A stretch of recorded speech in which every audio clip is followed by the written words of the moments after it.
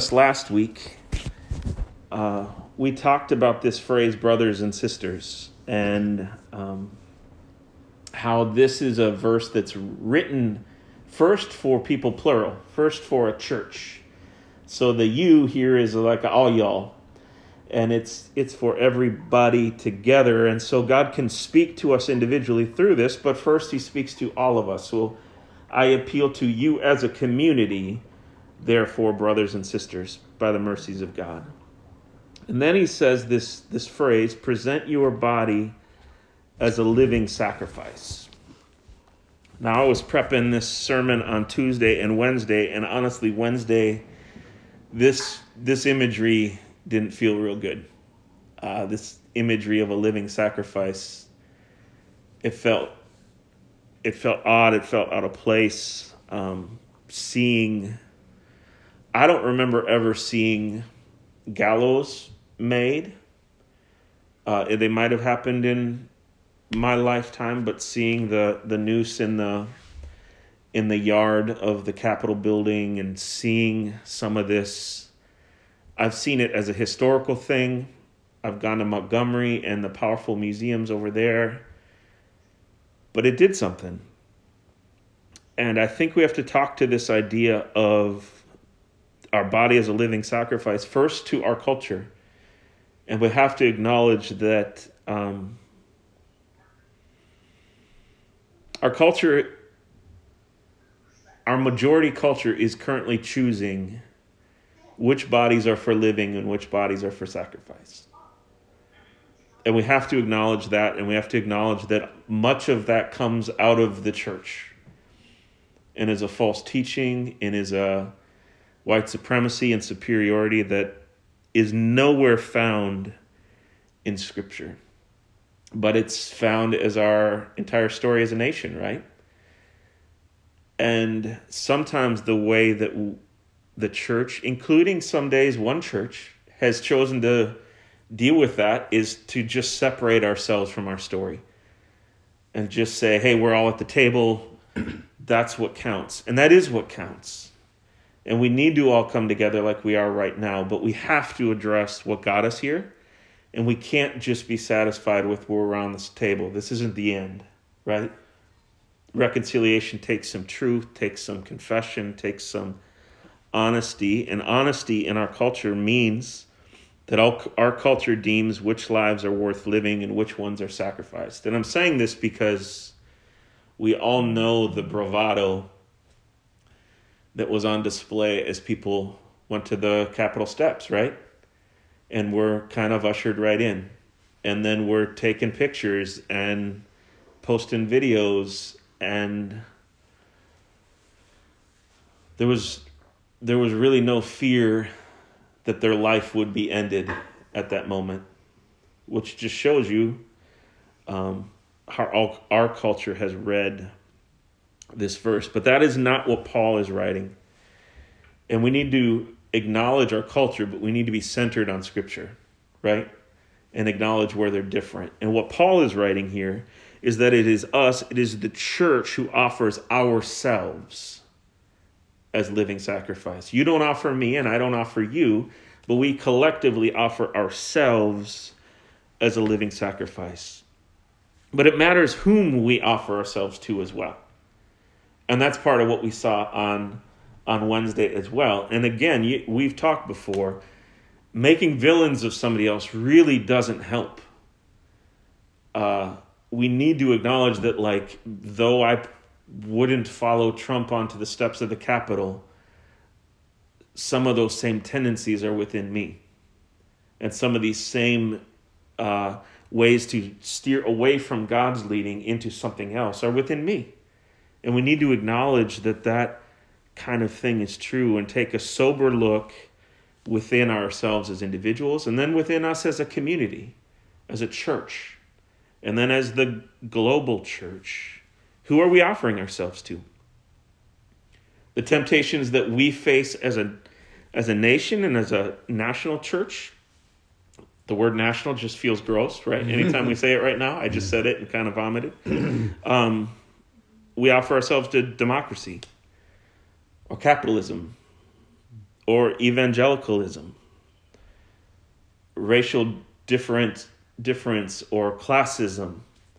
There's a great book right now on caste and how the caste system in India and the caste system here are really pretty related.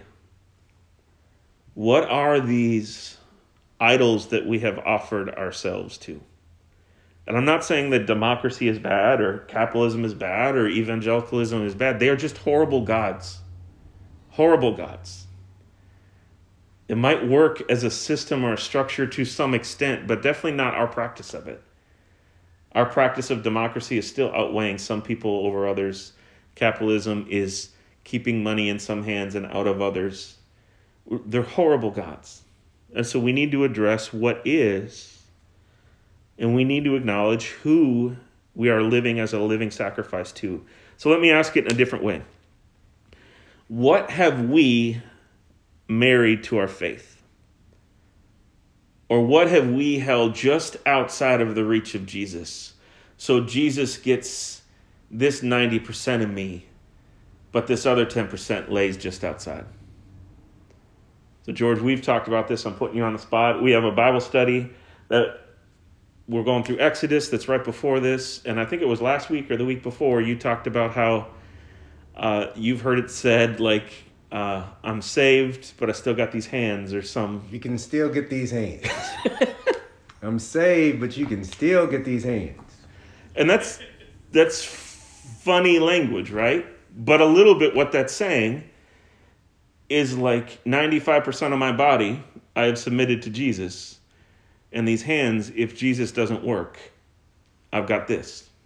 Now, it's one thing if we're acknowledging, hey, I'm still broken and I'm letting God, like, but I use my hands and I shouldn't, or I'm trying. If we say it repentantly, that's one thing. But if we say it as like God gets some of me and not others, I think we all know that during the Crusades, they would baptize soldiers, but they would keep the sword hand out of the water because that hand was not for the Lord.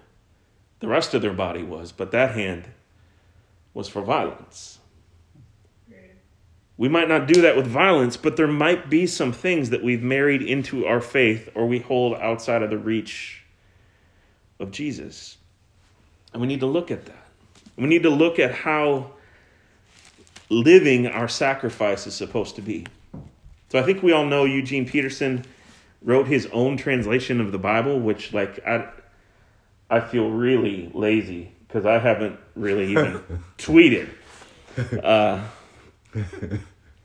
And sometimes it's helpful, and this is one of the points where I think it's really helpful. So Romans 12:1 and 2, he says this. I mean, he's paraphrasing Paul. So here's what I want you to do, God helping you. Take your everyday, ordinary life. You're sleeping, you're eating, you're going to work, and you're walking around life, and place it before God as an offering. Embracing what God does for you is the best thing that you can do for him. So this living sacrifice is the everything that you do throughout your day. Your ordinary, everyday life, placing that before Jesus. I think sometimes we think of living sacrifices like I'm going to give God 20 minutes in the morning and 20 minutes at night, and I'm going to pray and I'm going to call and I'm going to serve, and we give him pockets. That's not what Paul is saying. Paul is saying whatever your life is, whatever your vocation is, whatever your hobbies are, your family structure, all of that, place that as your sacrifice. Not a dead sacrifice, but a living sacrifice before Jesus. So in this series, we're looking at some of the patterns of the world offers and how Jesus offers something other. Last week, we looked at how we cancel one another, right? In this culture, I don't like what you said for good reason. You were wrong. So instead of addressing that, I just cancel you and I'm done with you. But Jesus asks us to be brothers and sisters, which is a different set of work. This week, we're talking a little bit about how our culture asks us to be spread thin and be everywhere and be everything to everyone. And we think that's quoting Paul, and it's really kind of twisting what Paul said. But instead, what Jesus is inviting us to do is be reconciled within ourselves. How does Jesus inform everything within you? And how does Jesus permeate all of your identities? All of them. How is that reconciled within you? This last year, one of the hardest identities I've had is not a new one. It's the identity that I am, and the world sees me as a white male. I can say I have Norwegian heritage as much as I want. Reality is I'm a white male. And most of the folks who storm the Capitol steps are white males. And part of my work right now as a living sacrifice is to say, God, that is who you made me to be. I submit this identity that I am a white male to the fact that, Jesus, I am yours more than anything. And so how do I live out my faith even as a white male? Even as somebody who has all the power and privilege. And I know this sounds backwards because, well, the world lifts up people like me. But also it's people like me who are doing a lot of disgusting things. And so a lot of days I would rather not be a white male. But it is not being faithful to Jesus if I try to shed that identity or I don't let God reconcile that within me. So how do I live as a white male? As a straight white male? As a middle-class straight white male? Submitted to Christ? How does God reconcile that within me? And then reconcile me with those around me. This is the work of offering your body and yourself as a living sacrifice. How do we vote reconciled to ourselves? And then when we leave the voting booth, how do we then reconcile to our neighbor or our friend who may have voted different? How do we deal with emotional and relational pain? How do we remain brothers and sisters? How do we do our jobs? How do we eat and exercise and work and rest? Not all separate, but all reconciled together. Does that make some sense? This is us living out, presenting our body as a living sacrifice. Paul goes on and says that this is holy and acceptable to God. And often I think this speaks to our desire to be right? If it's holy and acceptable, it has to be correct. It has to be right. And ultimately, that's what the patterns of this world are offering us a cheap version of. If I cancel, if George offends me, which never happens, but George offends me, and I cancel George, that's saying you are wrong and I am right. And I am more right because I'm separate from you. If I'm everywhere spread thin, then the odds are I'm right somewhere. But reality is I'm not right. I'm not correct. I'm broken. But because of Jesus, I am made righteous. Because of the sacrifice of Jesus, I'm made righteous. So when I come to George, I don't have to worry about who is correct. Instead, we both submit ourselves to Christ and realize, oh, you need to correct me because this part of me is out of line, is not reconciled with who God is. Or this part of me is keeping us from being reconciled to one another. So I don't have to worry about being right so the world can't say that I'm wrong. Christ has made me right. Christ has made me righteous. Christ has made me holy. Not because I'm awesome, but because his sacrifice is that great and that grand. And so instead, I can be broken and in process and righteous because of Christ. I can look within myself. We can look within our community and recognize that he's calling us to this reconciling work. Not ignoring what's been done culturally, not ignoring what's been done within our community, but instead presenting all of that as part of the way that God reconciles us within ourselves. And Paul says this is our spiritual act of worship. Now this was healing for me singing together and having Matt enjoy, and I got the advantage because they're in my house, right? So I get to be like right here. I'm hearing George in stereo as he's bouncing. But that's not actually our worship. Our song is not our worship. Our worship is this reconciling work where we present ourselves, our bodies our lives as a living sacrifice. And so as we come together again as one, we will reconcile our bodies and our lives with our faith. What part of my life is not invaded by my faith in Jesus yet? Is there something that's held separate? Do I follow Christ until 12 at night and then I turn on some show that I know does not lead me closer to Jesus, but from 12 to 1, that's my time? Anything like that is a sword lifted out of the water. And then our worship is reconciling with one another. As I'm made whole in my faith, then we are made whole. We are made one. That's been our name from the beginning. Yes. But I can't be one if I'm not reconciled within myself. That's right. If I'm holding out identities or parts of my own life away from Christ or away from the church, afraid that Jesus isn't powerful or good enough to transform me, to make me whole. And so as I read through and pray through this Romans 12:1 for us, and then in the context of where we are, I'm just praying like, Lord, transform us. But different than this world has. Different than just offering us one generic path to all go. But for these, I don't know how many people are really here, but I see 16 screens. For these 16 screens in these 16 homes, will you, Lord, will you remake us? Give us the courage to offer ourselves to be reconciled within, reconciled together, to be made whole, to finally be made one. We're going to continue looking at this next week, and we'll go through Romans 12:2 for the next 2 weeks. But I feel like this is important for us to do right now. Where is it that God might be inviting you to be reconciled?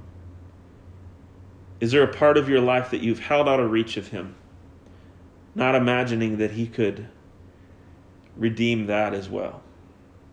Is there an identity that you cover up, not sure that He can hide or that He could heal?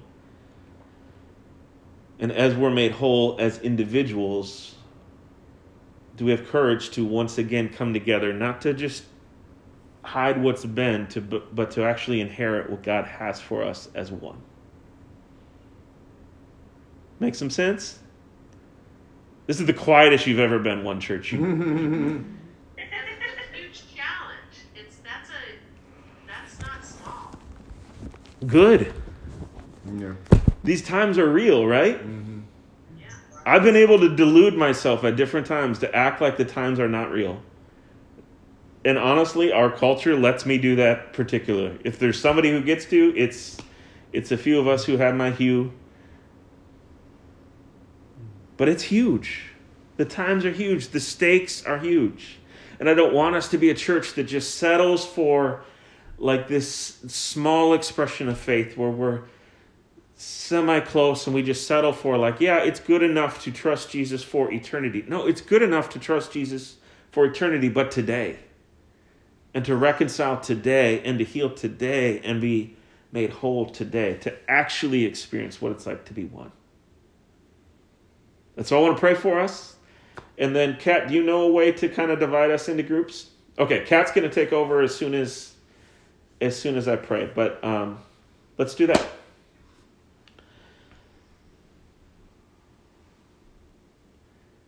Jesus, I thank you that your power is as great today as it was at any point. As we studied in Exodus this morning in Bible study, your power rained down in plagues to show Pharaoh who you were. And Holy Spirit, now this power reigns within us. And there's ways that we still don't believe that you're good enough or powerful enough to reconcile our identity and make us who you've called us to be, but we know that you are. And so will you search us and know us? Will you bring us fully to you? Will you make this church one in a way that honors your life and your death and your resurrection? We know that this can only happen by your power. And we thank you that we have access. In your mighty name, amen. Amen.